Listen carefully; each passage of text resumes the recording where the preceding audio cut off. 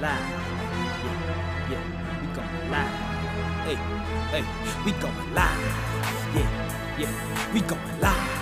Yeah, we going. Yeah, we going. Yeah, we going live. From the 50-yard line, we going live. From the 50-yard line, we going live. Hello, beautiful people. Hello. I am Jarrett, the football genius Burgess. And I'm Stephanie Fitzpatrick, aka the Advantage Coach. This is episode 108 of the Field to the Real podcast. Yes. It's a special episode. Yes. We're gonna dedicate this episode to Stephanie's mom. Today is her birthday. Yes. And we're gonna dedicate this episode to my dad, who unfortunately passed away last Friday. And it's funny, you know, we talk about doing this podcast and like, this is therapeutic, right? Like we talk about doing it and, you know, how like, yo, we really, in moments where we're like, yeah, maybe we shouldn't record. Right. Like one of us is like, yeah, nah, let's do it. You know what I'm saying? Yeah. And I think it's important to like push through. One, because this is something that we would have done. This is something my father enjoyed, you know what I'm saying? But like, being able to record like helps. You know what I'm saying? Like, yeah. I remember when I said it, because initially, like, I was like, yeah, maybe we should just take 2 weeks off or whatever. Yeah. And I thought about it and I was like, nah, I don't want to start, you know, like messing with routine and, you know what I'm saying? Like doing things like, I know my father is probably saying right now, boy, if you don't record that podcast. Sounds about right. Yeah. Don't be down here being all somber, like not doing the stuff that you do, you know what I'm saying? So yeah. Shout out to him, Dad. I love you. Absolutely. Love you too, Pops. For sure. I know you up in having partying right now. We was just talking for a second ago. He up there playing cards. Yes. Him and Mom getting it in right now. Him and Mom's up there playing the game. Absolutely getting it in right now. For sure. Yeah. So no, and I just want to say I am so inspired by your strength in this moment. Because I certainly was the one that was like, well, I guess we won't be recording for a couple of weeks. Right. And when I talked, you were like, oh, no, we still, I was like, oh, okay, well, let me get on it, because I hadn't looked up anything. I was like, well, you know, and you were like, no, we still got, I was like, oh, okay, well, let me get on it. So I think about like Brett Favre or who was the other person that just slipped my mind? I can't think of who it is now that just had the same loss of their father and went out and, you know, just beasted. You know, like that performance Brett Favre gave after his dad passed away was phenomenal. And so I say to you, channel all of your emotions and energy today and let this be the best podcast that we have ever done. Yes. Let's do this. Now, look. Now, when we start with this, who's really right? This is where I might not get the reception that this is the best podcast we've ever done. Oh man. No, it'll be some people that'll be on your side. It will. You know, it's hard because I feel like it's difficult because, you know, I don't like the Warriors at all, but it's difficult to not like Steph. It's how I feel about LeBron. Oh no, it's a whole bunch of people that hate LeBron. No, I said how I feel about LeBron. Like, oh, okay. Like it's hard not to like. It's hard not to like him. Yeah. Yeah. Yeah. Because especially if you don't like the basketball player, like so much of what he does off the court. You know what I'm saying? No, him as a human being, I'm all here for it. Like, yeah. Mm-hmm. Yeah. All right, so let's not leave you guys in suspense anymore. Right. Who's really right? Is Steph Curry the greatest shooter of all time? I'm gonna let you go first, though. Do I have to go? I mean, everybody know how I feel. Right. Everybody already knows. Anybody who's ever listened to this podcast knows they know how I feel about Steph Curry. Steph Curry, how I feel about the Warriors, but specifically how I feel about Steph Curry. And so my answer is an emphatic yes. Okay. He is the greatest shooter of all times.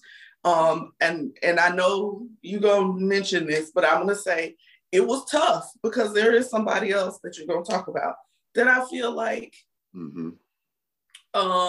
really was like that person in my head for a long time. And it's just been, Steph has been inching his way to this space in my mind for a long time, but this past month has solidified it in my mind. Like this man has scored, let's see, 49, 47, 33, 42, 53, 38, 32, 41, and 37 points. Yeah, just going on a tear. 10 of 17 from 3, 11 from 19 from 3, 11 from 16 for 3, 10 of 18 from 3. These numbers are bonkers. Yeah. Bonkers. Okay. Like just this. Efficient. What? Just bonkers. Being an efficient scorer. I use him all the time when I'm talking to my clients as an example of what dedication and even muscle memory. Yeah.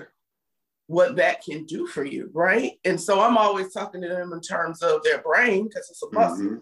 But I'm saying the same concept applies. Like you just gotta exercise that muscle. Sometimes it's about what you say to yourself or what you know what I mean? And eventually you'll get to the point where it's just innate. And I feel like that is where Steph is at this point. Like I believe they could put a blindfold on him. As long as they pointed him in the right direction, he gonna make him. He gonna make it because it's just muscle memory at this point.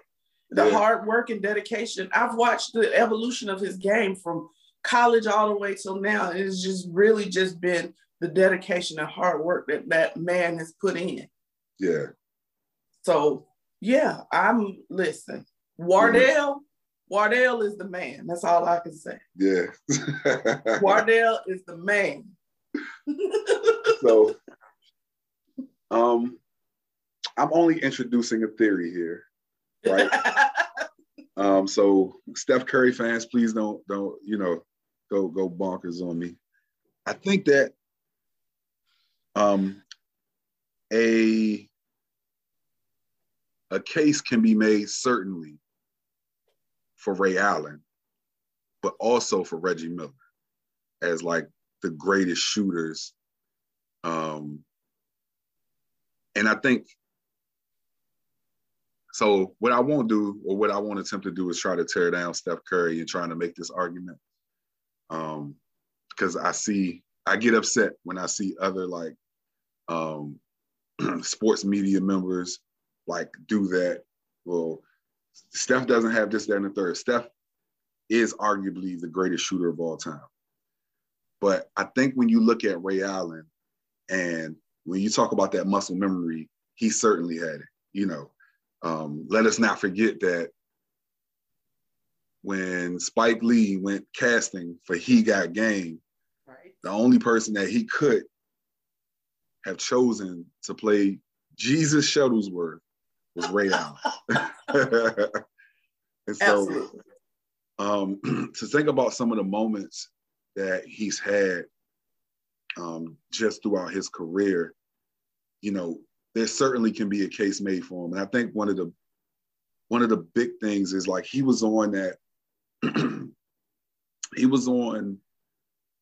I guess the start of kind of was at that starting period where 3-pointers became, more prevalent in NBA games.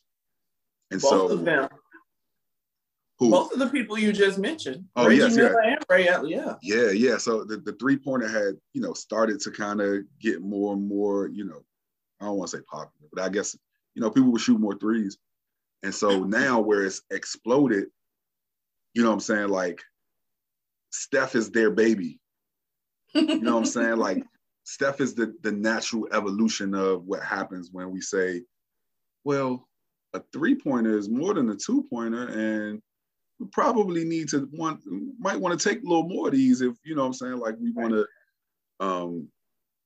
to get more points, especially if someone can shoot it efficiently as Steph did, or as Steph does, but as Ray Allen did. And so I firmly believe that if Ray Allen was playing in today's NBA, like, you can look at Steph's numbers, and Steph's numbers already say that he's the greatest shooter of all time, just based on the numbers. And I think that it's just like with the NFL and the passing numbers, right? Like, the quarterbacks, Joe Montana and all of them, they're not going to have the same numbers as like a Drew Brees or a Peyton Manning or Tom Brady, because back then they ran the ball a whole lot more. And so back then, they were still shooting more 2-pointers. The 3-point hadn't exploded the way that it did. And so those are the reasons why I feel like an argument can be made for either Ray Allen or Reggie Miller. I'm going to go with you on the Ray Allen thing, because he was the person. He was the person that literally has been in my head for all these years as the greatest shooter. The greatest, yeah. The man has the prettiest shot of. Now, we're going to talk about that. He has the most beautiful shot of all times. Like, I don't know if you can look back at Ray Allen and see too many balls that didn't just, like, literally just hit the bottom of the net. Yeah. When he shot, it wasn't no rim. It was straight through, like, all the time. And just a beautiful shot. And so I absolutely agree with you that he was a catalyst in the way that they play in the NBA right now. Because, like you said, like, it used to just be 2-point. Then they said, wait, we need to at least be able to acknowledge that these people are shooting way beyond the 2-point line, right? And so they instituted the 3-pointer. And so when they did that, it just took the game out further and further, right? And so I do believe that he is like the catalyst, like I said. Now, on the other hand, that other person you mentioned, please don't do that to. He don't get to be in this conversation. I'm sorry. He does not get to be in this conversation. He does not. He made some clutch shots. I'm not gonna take that away from him. He made some clutch shots, but he's not in this conversation. He has to be in the conversation. No, he's not in this conversation. No. Okay, no. So is it, and we had this conversation yesterday, and I know how you feel about his antics and the flopping and some of the stuff. The flopping is what makes him, it took away from his game to me. I feel like, so it's because flopping is so more prevalent now, you know what I'm saying? It's one of those things. But they're trying to wrangle that back in because it got ridiculous. Yeah, no. I don't think anything is more ridiculous than that was a football game. It was like it was a player. He like kind of put his hand out to stop the dude from running into him, and the dude jumped back and flipped all over. Oh yeah. Now, they all, but he was the king of that. They all learned that. To your point, he was the man at that. Yeah, he started all of this mess that we even having to deal with this now, right? So I think he did his thing. He's kind of similar to Bruce Bowen in the sense of like they knew how to be annoying. Bruce Bowen was him and Ginobili. Like Ginobili, I call him the Flea.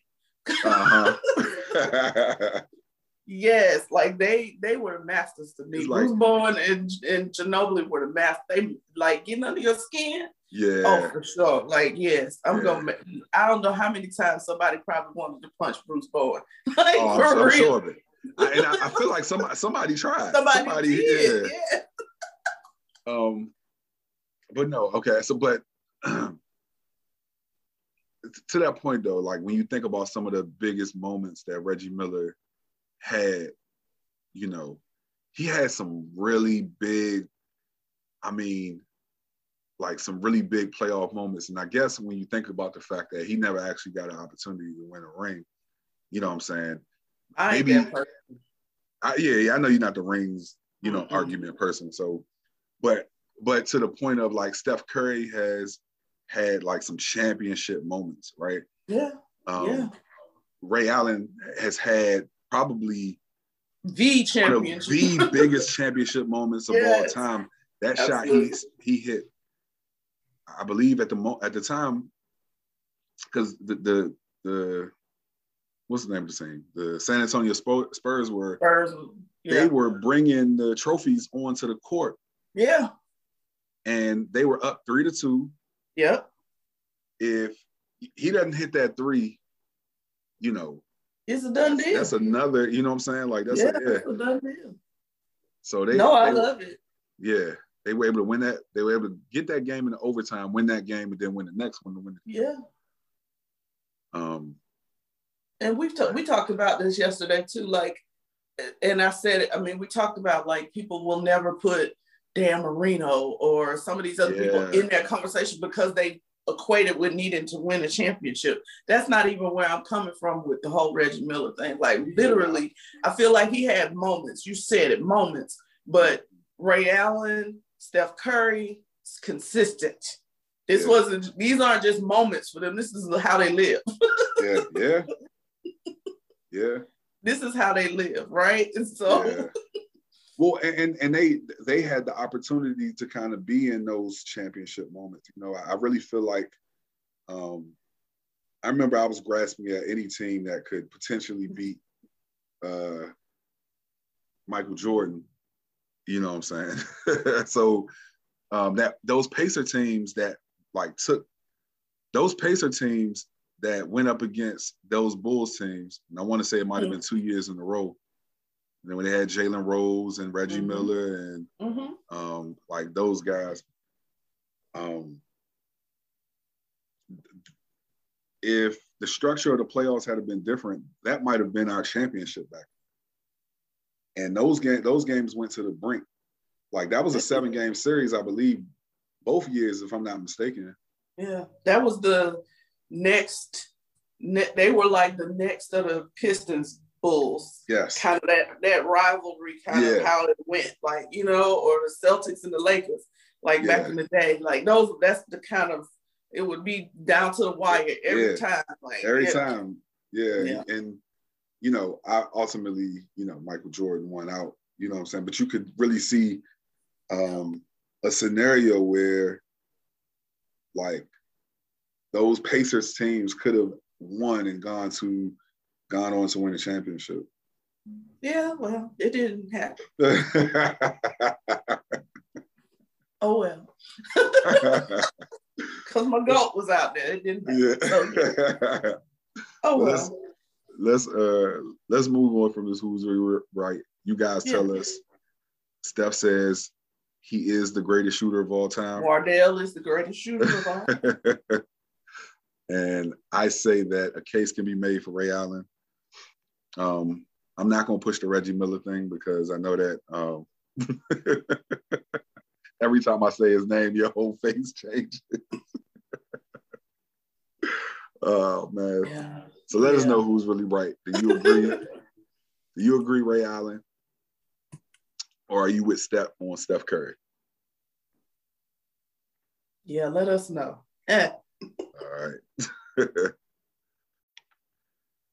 All right, Steph. So my Yankees have started the season 7-11. Yeah. Are you worried about them? Well, let me clarify. Worried, because no, I don't care one way or the other. No. They're your Yankees. I'm about to say, maybe I should have answered that. Yeah, they're your Yankees. But do I feel like they're not, that they're in trouble? Uh-huh. Mm-hmm. Yeah, I do. Mm-hmm. They're in the bottom of the AL East right now. Yeah. 4 games. I mean, we had this conversation yesterday, and I know it's a lot of baseball. They have a bunch of games. And what did you say? It's a marathon, not a sprint. I get it.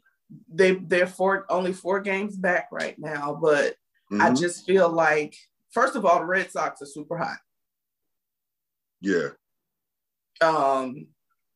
Especially, I don't know why when it's all away, they seem to just really go in wherever they're going in beasts. Which, but I feel like they're doing really well. So it's not like the division is tearing it up either way. I mean, even at that, they're 12-8, right? But it's still almost the opposite of the Yankees. And so I just feel like they're gonna struggle a bit more here. And I just don't know if they're going, with all of the projections that were made before the season started, or where they be and who they be and all this. I don't know if all of that's true. That's all I'm gonna say. Okay. I think I'm definitely not worried about them. I think after looking at last season, and seeing that, while they are talented and they have, they're paying a lot of people a lot of money.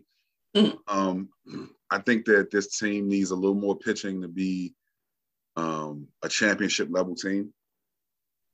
And they don't have it right now. So when I say I'm not worried, I don't know that they are, I don't know that they are a World Series like contender at the moment, but I'm not worried because I feel like, because I know that they're not a World Series contender at the moment, I don't think that they'll be at the bottom of the division for the rest of the season. Like I do think that they'll get it together, they'll turn it around.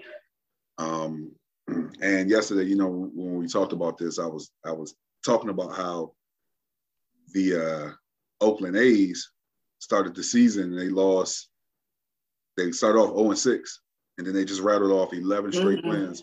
And so it can turn around quickly for these MLB teams. But like I said, it's a marathon and not a sprint. And so with the 162 games, some of these teams are going to have lulls and, they'll lose a few games here and then get hot, so I think it's too early, It's hard to come out in the dirt. That's all I can say. That's true. That is true. Yeah, that's true. Of all the places to be, it has to be Cinderella-esque for them, at this point, which is not what people thought would be happening, right? It wasn't supposed to be that you had to climb out of the dungeon. It was supposed to be you were supposed to be sitting on top. The running, yeah. So, but it's hard to even with good teams, it's hard to do that in baseball. Because I remember the year that the Nationals, my other team, when they won the World Series a few years back, they started off at the bottom, and they through the season they got better. They always had really good pitching, especially since Strasburg is in the pen and Max Scherzer. So they were able to catch the rhythm and their stride, and they ended up riding all out into a World Series. So, it happens. Some teams just start fast, and some teams, they got to get it together and hit their stride. And so I think that the Yankees can certainly do that. They can certainly find their stride. They're going to have to make some trades for some pitching, though. I do. Believe in your team. I ain't mad at you. It's good. It's all good. Believe in your team. I want them to pull it together, I guess. Like I said, I don't really care one way or the other because they're not my team. But yeah. So we'll see. We'll see. Yeah, we'll see. We'll see. All right, let's jump over to the story about the Eagles and these guys holding, in solidarity, so that they don't have to report in for involuntary workouts. Yeah. Because we know that while they may be involuntary, they can get voluntold real quickly. It's a subliminal voluntold that kind of across the board, like this culture. I just did a workshop for the Charlotte Airport employees, supervisors, on Wednesday, and I talked about culture and setting up culture, right? And so there's this culture that you kind of, if you don't show up, then you're not serious. Yeah, it's kind of the thought process. Oh, they're not serious. They don't, or the only people who get to do that are veteran players who are like, I'm still resting my body, or I don't want to, you know what I mean? That they get away with it and it's okay. So now it's up to 21 teams that have opted out. Out of the 32, 21 have opted out, and the NFL Players Association is standing behind them. Because they've been the ones to kind of encourage them not to do in-person workouts.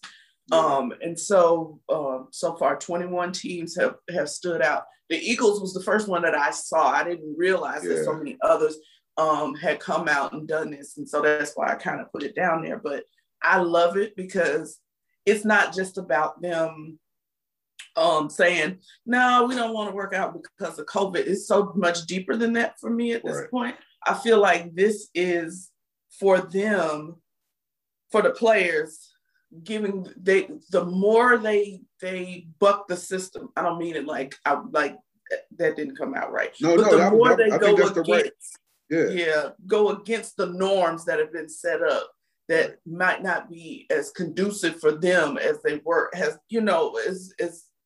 they need to be, that they are getting their stride. They're seeing their power. They're invoking their power. They are empowering themselves, is what I'm trying to say, as they move forward. And so this, having that many people on 21 teams, because the roster is huge at this point, right?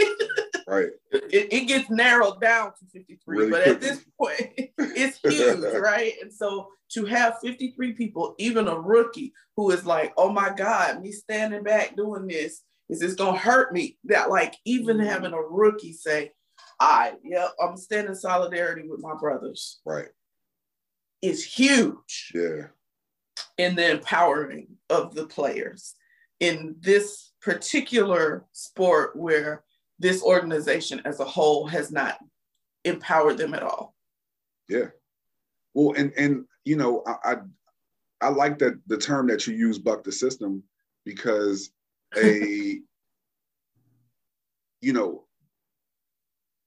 bucking the system is necessary.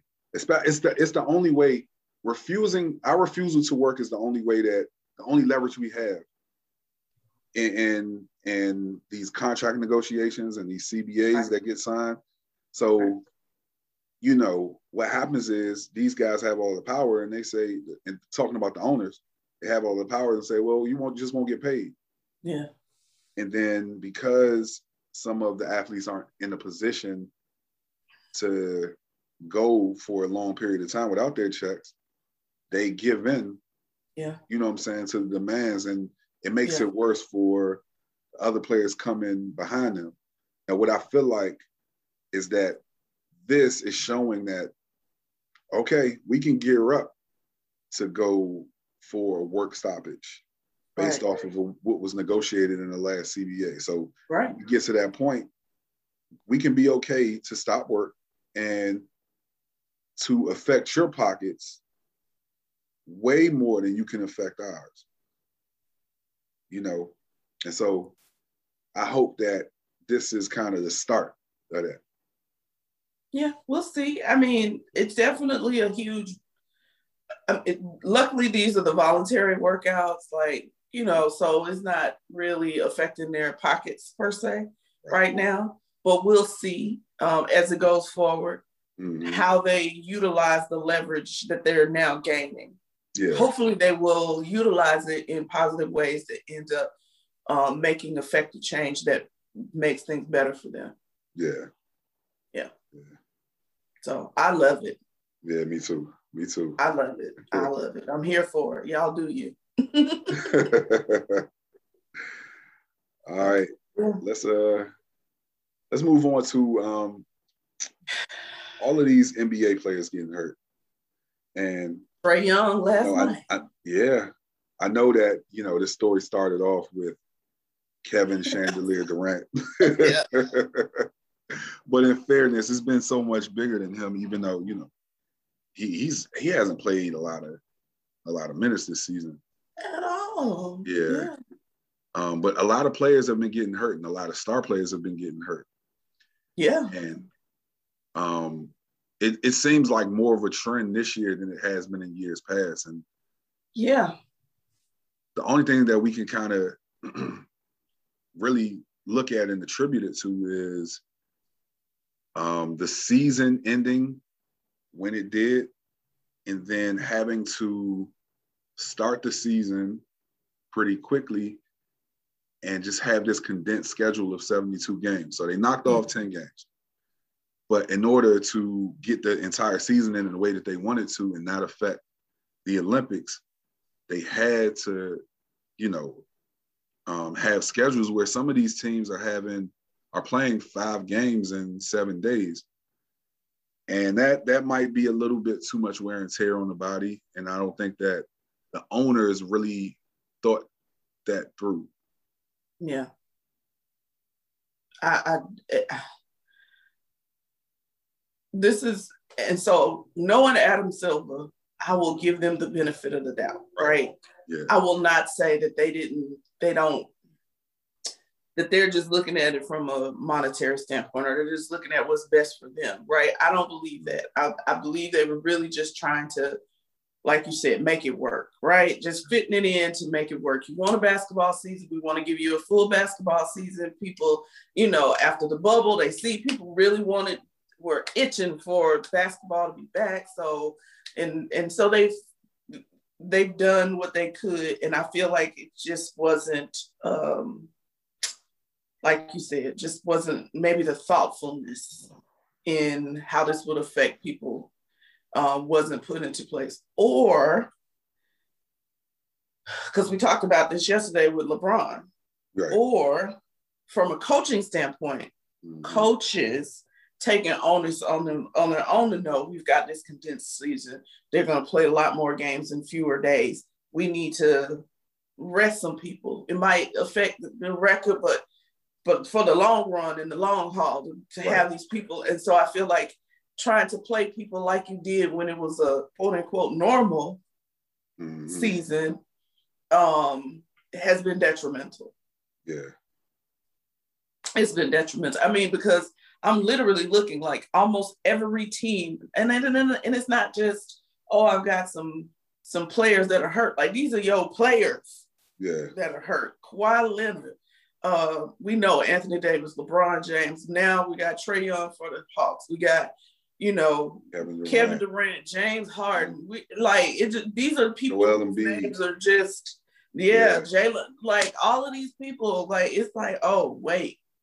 This is big, right? This is not just, so just seeing these people go down back to back and just game after game is just kind of scary to watch. And I'm like, whoa, what's happening?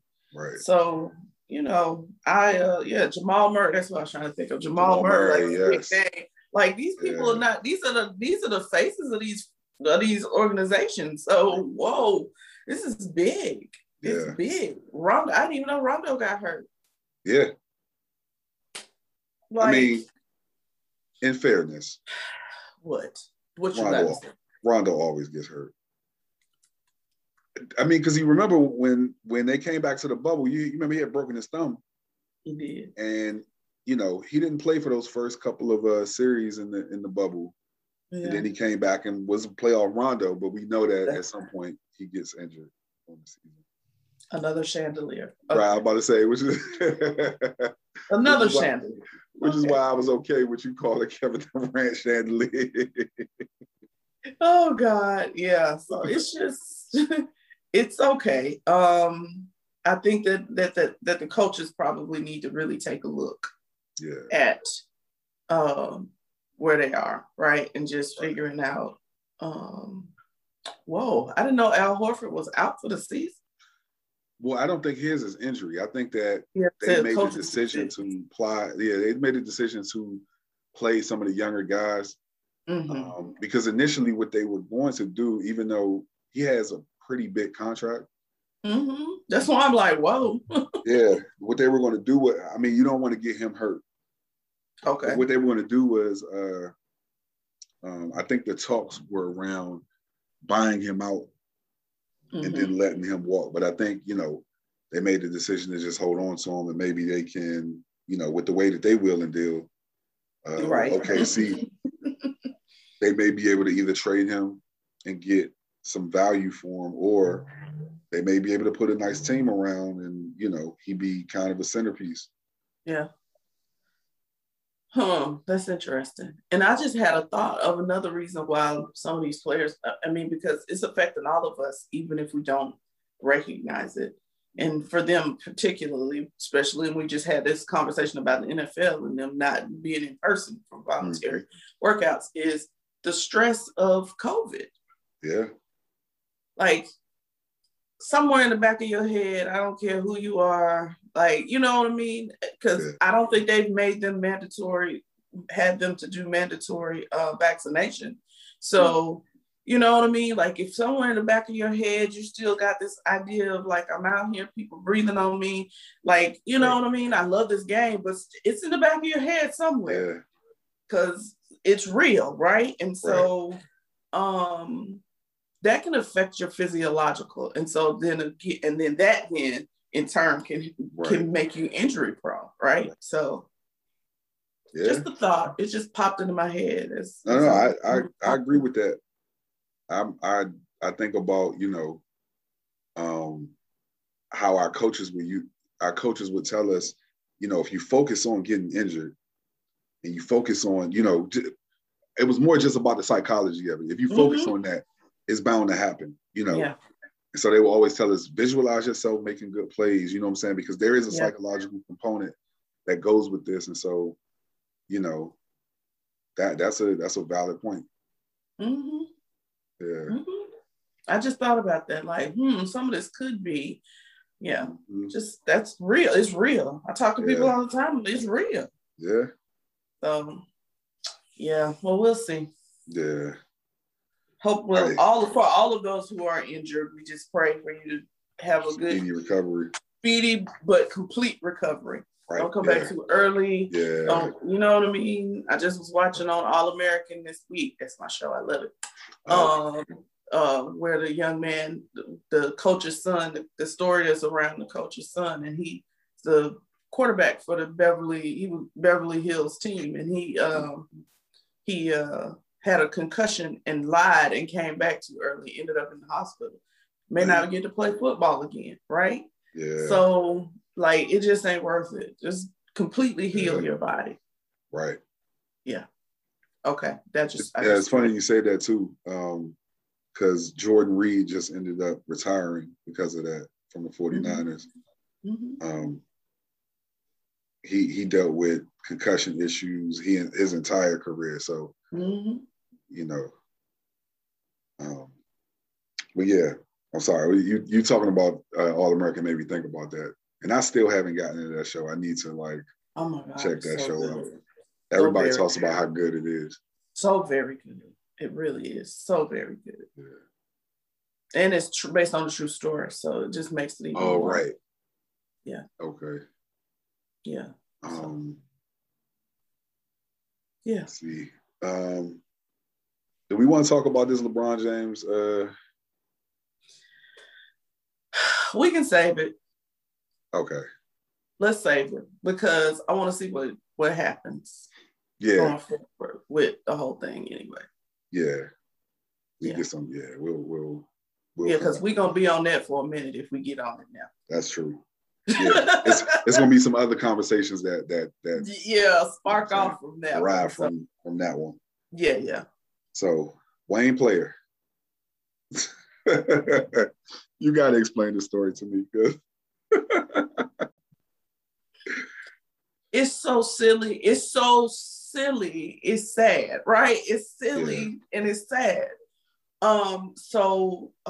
Lee Elder, first Black man to be on the PGA Tour, was being honored at the Masters in Augusta.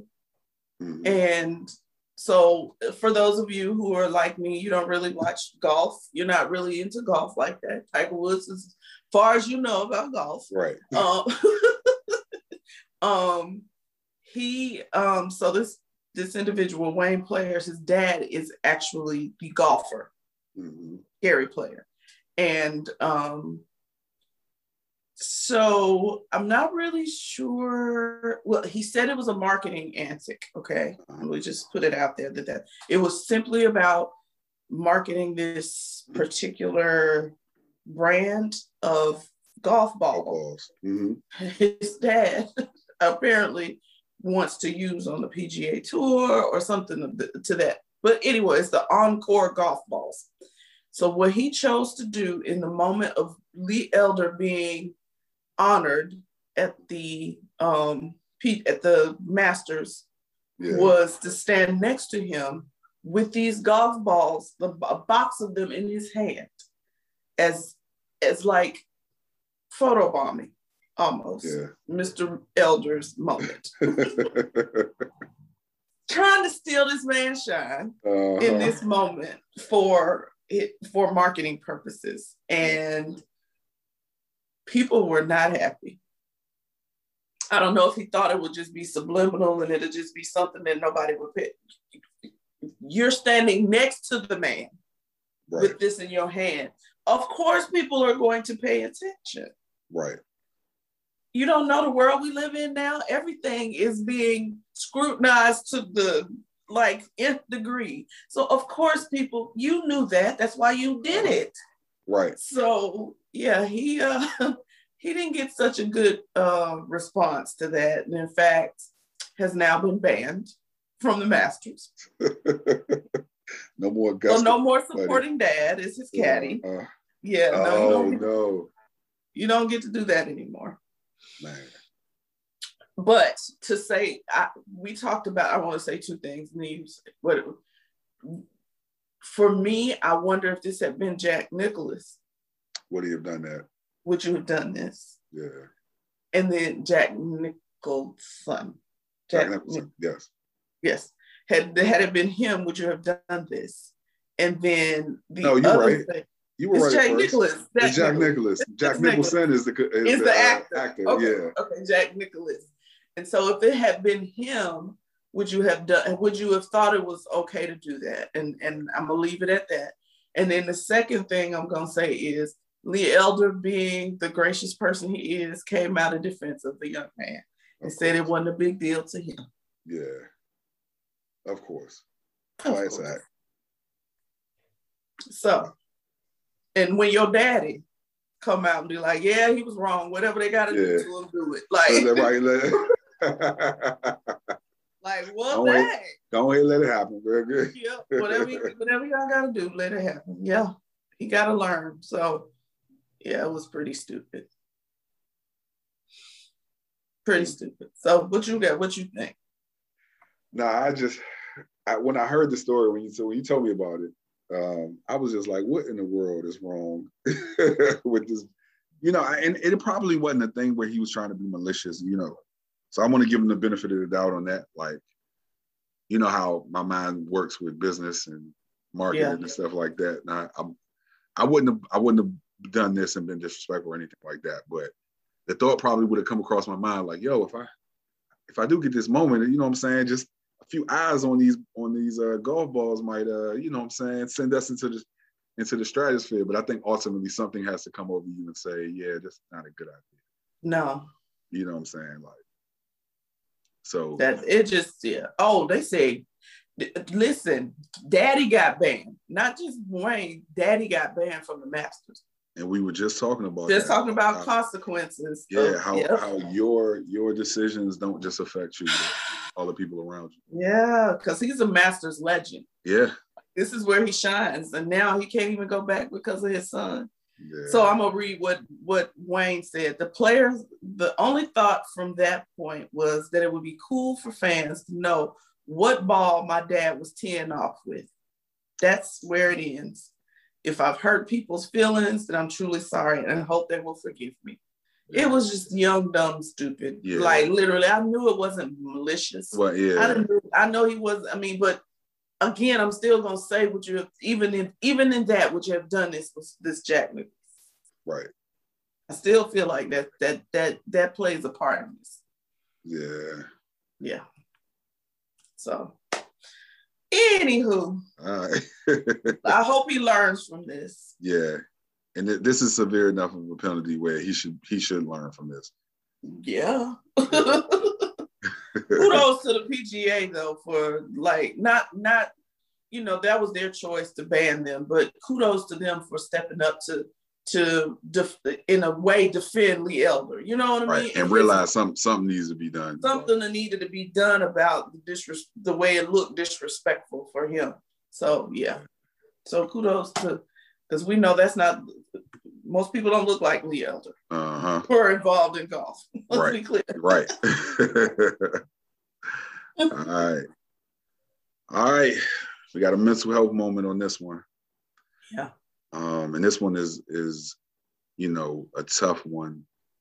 When you just think about all folks involved, and not even just the people that are involved in the primary situation with, Philip Adams and the massacre of that family, that the doctor and his family who he executed. But when you think about some of the subplots of this story with how CTE has affected a lot of these former athletes, and it feels like not enough is being done. Yeah. So, it was Dr. Robert Leslie and his family. Okay. Because I didn't want to not say their name. Say his name, yeah. Robert Leslie, his wife Barbara, their grandchildren, Adai and Noah. Mm-hmm. And then 2 workers who were on the property at the time, James Lewis and Robert Shook, were all murdered. And then Philip Adams went and killed himself. This, first of all, because this was close to home for me, it's happened at Rock Hill, which is really almost like a suburb of Charlotte, right? So right down the street. Right down the street. But yesterday I think we spent the most time having this conversation because we did. So the reason we framed this around Philip Adams is because his family has decided to donate his brain for CTE research. Right. And I think that's a good thing. But in reading more about what's happening, I think it's at Boston University, they're doing this research, this CTE research, that they have tested 266 brains to this point, and 236 have come back with CTE, which is staggering in itself. The percentage of people who have played football and this is what's happened to them. But the part that's disturbing and concerning, and why we brought this up as a mental health moment today is, and I hope that this is what's happening and we just don't know it. But according to what I read, the research that's being done has not attempted to put any correlation behind the violence that is taking place in some of these instances. They're not putting a correlation between that violence and CTE together. And I feel like that's a huge mistake. Yeah. Too many of these situations and circumstances that have happened have resulted in violence. Right. Whether it be violence towards someone else, or like we talked about yesterday. I think suicide is violence. Right. Towards yourself. It's self-harm. What do they tell us? We both work in industries where they say if somebody reports that they want to kill themselves or they want to self-harm themselves, it's violence. Yeah. We got to report it. Why? Because it's violence. Right. And so for them not to incorporate that, it seems like a disservice as they move forward in this research, right? Yeah. It seems like a disservice. And we had this long conversation about where we want to see this research eventually land and end, and to the point where you ain't got to wait till somebody's dead to be able to tell whether like, that is the hope. But I want them to be all encompassing, and don't sweep any part of this under the rug while you're formulating whatever it is you're going to utilize to be able to say to somebody who's alive, you might be suffering from CTE.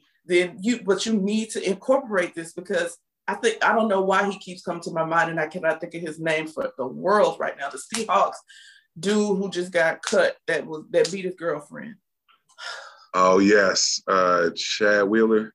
Yes, Wheeler. I know his last name was Wheeler. I couldn't remember his first name. So Wheeler, I know he had been diagnosed with bipolar disorder, right? Yeah. And so he was on medication for that. But amplifying it probably is some CTE symptoms. And so in a situation like that, hopefully as they get this research going and they move closer to dealing with live people instead of dead people, that they will be able to look at a circumstance or a situation like his and say, oh, yeah, you might be suffering. Let's not just like look at it from the standpoint of your mental illness of bipolar disorder. Let's look at it that you might also have some brain injury. Right. Yeah. And I remember yesterday, and I was talking about this, I think one of the things that I was harping on was like, being able to separate it, like, given that there may be some people who, like, let's take Chad Wheeler, for instance, if we were able to find out if he had CTE, or we were able to look to see if he had it, and we found out that he didn't, and he did these things, how are we able to isolate? But I think my focus was on the wrong thing, and my focus, and my focus was in thinking about that. But on a grand scale of this, I think that we know some about CTE now. We don't know everything, but we need to get to a place, like you said, where we are able to test for CTE while the person is still here. And that needs to be the goal of whoever is conducting this research. And I would assume that they are going that route, what I'm saying? Because there are a lot of independent people. Like, now it's not just the NFL who gets to, fund this research and kind of have it, because whoever has the purse strings doing research, like, is bound to go in the way that they would want to see it go, which for the NFL, we know that they didn't even want anybody to know about CTE. So I think that, people, they would have to be pushing for that, and so I just pray that they're able to, get it enough to where we can start to save lives and be proactive. And somebody like Phillip Adams, who doesn't have a history of violence, who, his dad said that football ruined them, that we can actually get to these guys before they start, committing these acts of violence. Right. Because it's not just them. Sometimes it's not just them. Yeah. Right. It's not just you kill yourself. It's not just that. Sometimes it's somebody else, like these 5 people who had nothing to do with what was happening. Like, where did it come from? You, it's not just about saving the life of that football player. It's potentially saving the life of other people. Other people, yeah. Yeah. So or not having people be traumatized like Chad Wheeler's girlfriend. Right, yeah. You know what I mean? Like, yeah. And that's disclaimer, we don't know that he has CTE. I'm just saying, if that were the case and they were able to say that, then, that would have been something that could have been eliminated, right? That would not have happened, perhaps, had he been able to be, as a live person, diagnosed, and that can be whatever treatment or whatever that looks like for that could have been in place. So I just say, yeah, but my point, the whole point of this is, I hope that the research community, the people who are conducting this research, will incorporate the violence factor into this, because it's real. Y'all can ignore it if you like, but it's real. Right. Yeah. It's real, and it needs to be a part of how you study this as you move forward. To be able to say to somebody the same way you would say, do you have suicidal tendencies or ideology? You can say the same ideation. You can say the same thing to somebody about violence, perhaps. Do you have violent tendencies? Do you have violence ideation? You know what I mean? Like, that may be as you develop this, how that looks. Right. I think, you know, and we talked about this yesterday, because sometimes with these things we don't see the violence until it's already too late.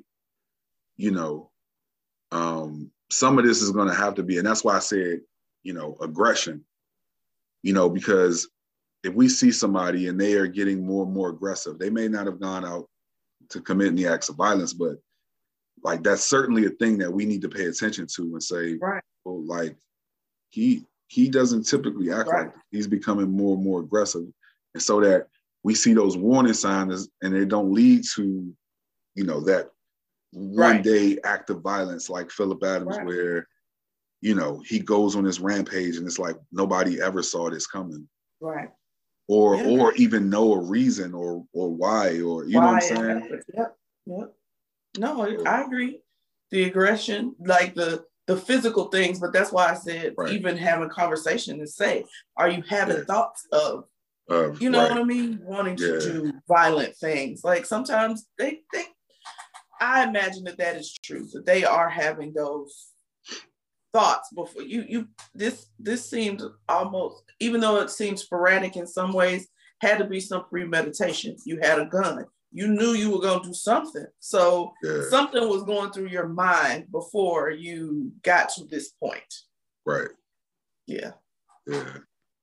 So just hope that they, don't dismiss this aggression and violence piece, because it is real.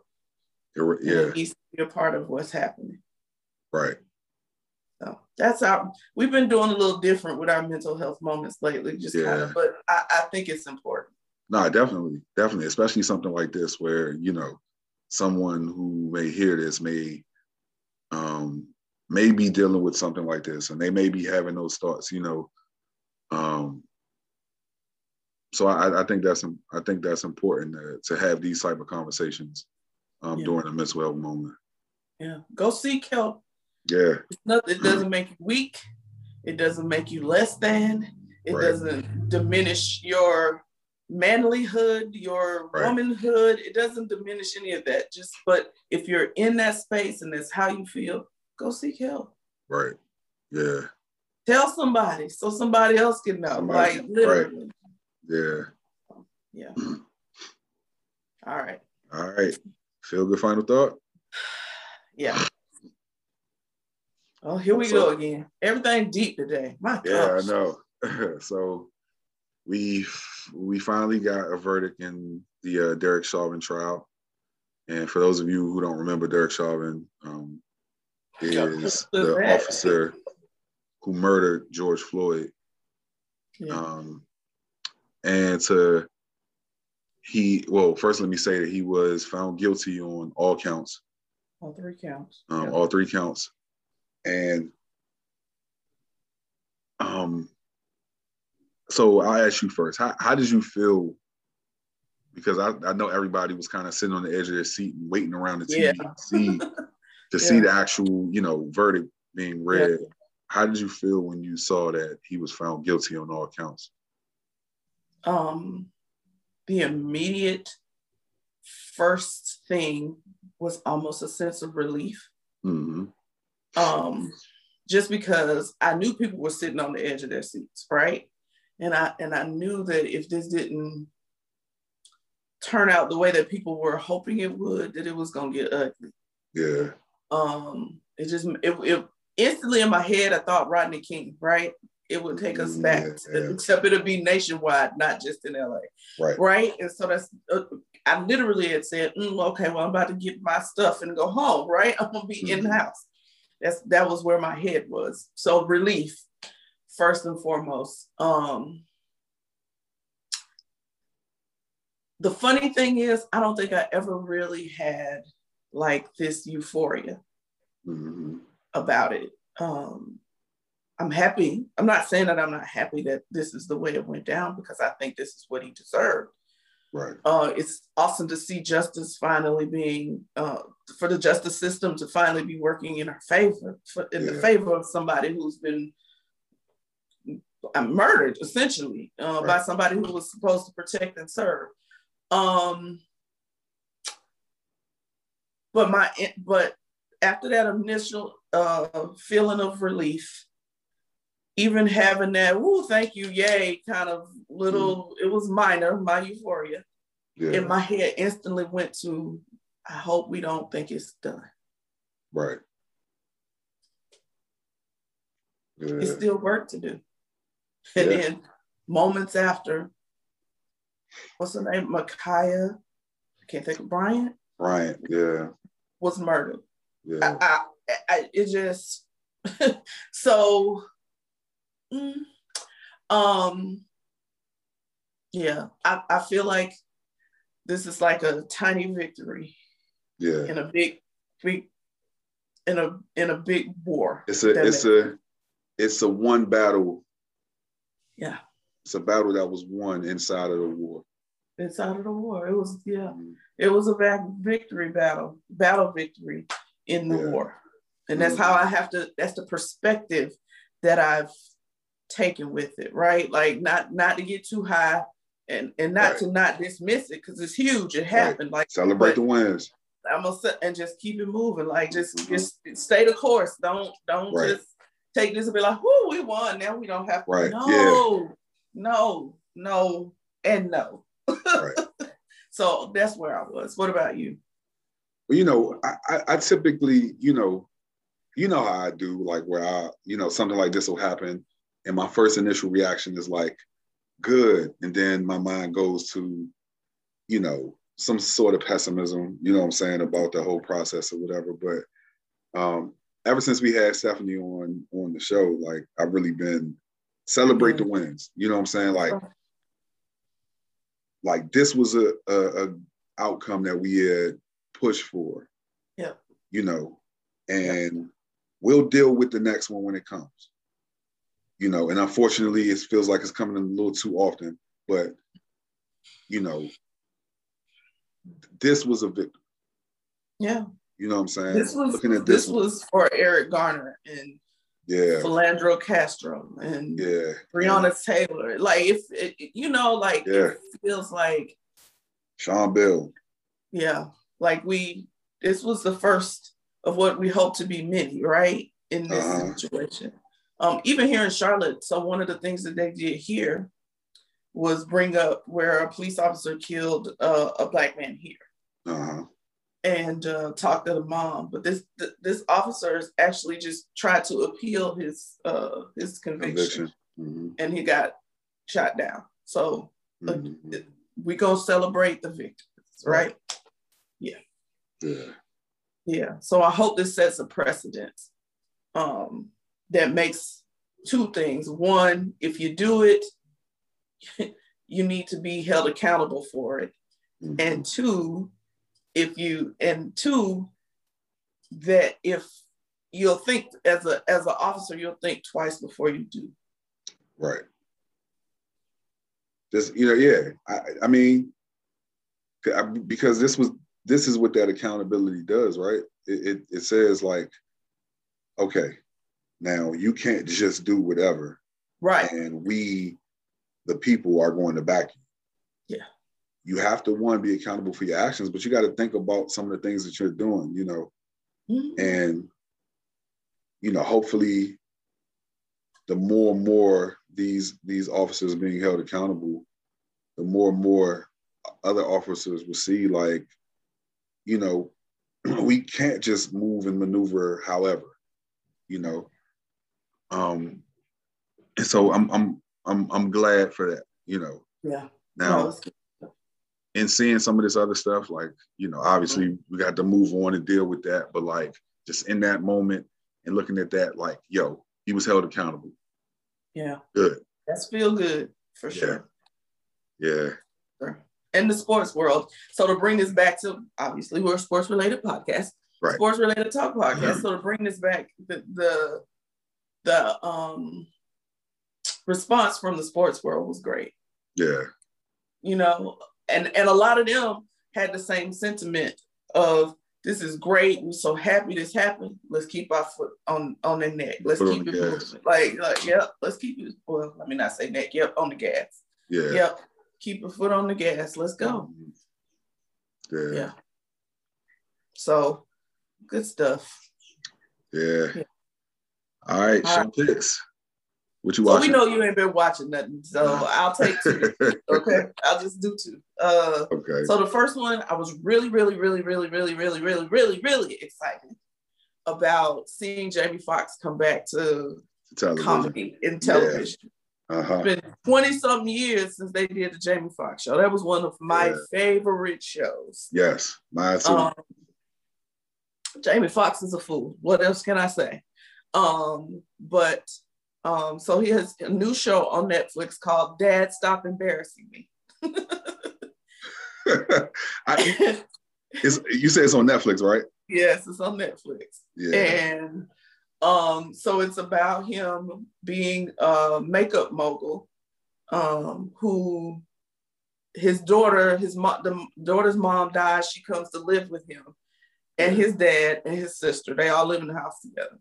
Mm-hmm. And so it is, I could tell it was, it's the first season. It was the first season. It'll get funnier. David Allen Greer is hilarious. Yeah. He plays the dad. He plays Jamie Foxx dad. Listen, let me tell you something. That fool had me cracking up the entire show. He is so funny. Yeah. It was so good. He was so good. He shines. He shines in this. Yeah. In this show. But it's really good. They cover some. They even cover in one of the episodes, which we just finished talking about police and how policing and being profiled and mishandled and all of that kind of stuff. They cover that as one of the episodes. So it really is. It's worth. Is it the best comedy I've ever seen? But it's worth the watch. And I'm going to support Jamie Foxx no matter what. Yeah. I love me some Jamie. So, yes. So I thought it was really good. And then the other thing that I've watched that I am just in love with these kids. You hear me? Yeah. The Barnes Boys podcast. What is that? Matt Barnes' sons, his twins. Oh, yes. Oh my God. They're 12, I think. Yeah. Oh my God. This is these little kids is killing it. You hear me? Really? Yeah, They're killing it. They're killing it. It is so good. It's 15, 20 minutes is the most their podcasts go. Okay. They got their little format. They're going to cover certain stuff. They do like a truth or cap. Their segments is truth or cap. Another one they do, I can't remember what it's called, but it's like which would you choose type of thing. And so they go through all that kind of stuff. They talk about sports, obviously. It's just good. They are so charismatic, and their chemistry as brothers, it shines through on this podcast, and it's just amazing. I have watched probably about 3 or 4 episodes of it, and they are just. Yeah, he got some little stars on his hand hooked up too. Yeah. Yes. That's good. I gotta check that out. Oh, please. Like you and Jack need to watch. Like that is one of those, you know what I mean? Like if I had kids, watch these kids. Like they are doing their thing, loving it. Yeah. Yes. So that's it. Man, so we at the end of another one. Yep. Yeah. Yep. So we just gonna take 2 seconds, y'all, because we got what Jarrett said at the beginning of the podcast was that we were going to dedicate some time to my mom, being that it's her birthday, and Jarrett dad, being that it's that he just passed away. So I'm gonna start with this song by Glenn Jones, who happens to be one of John Burgess's, who is Jarrett's dad's, really good friends. And so I hope you all can hear it well. Let me turn my speaker up. It's on my computer, so.